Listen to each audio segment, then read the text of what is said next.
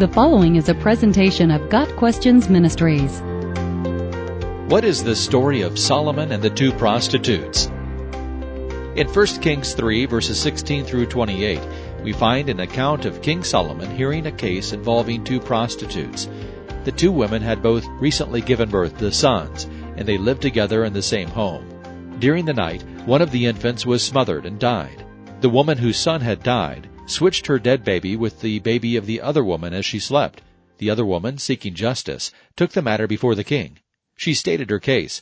"We were alone. There was no one in the house but the two of us.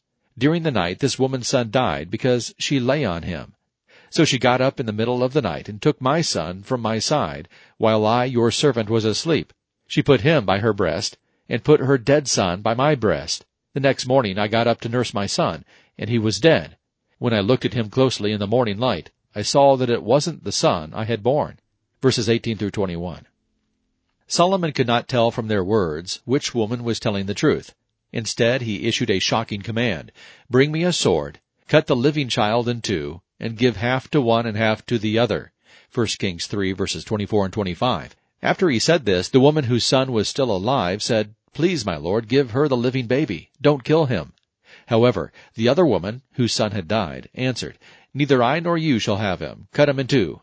Verse 26. Based on their responses, Solomon knew the identity of the true mother. "Give the living baby to the first woman. Do not kill him. She is his mother." Verse 27. Why would Solomon give such an outrageous command?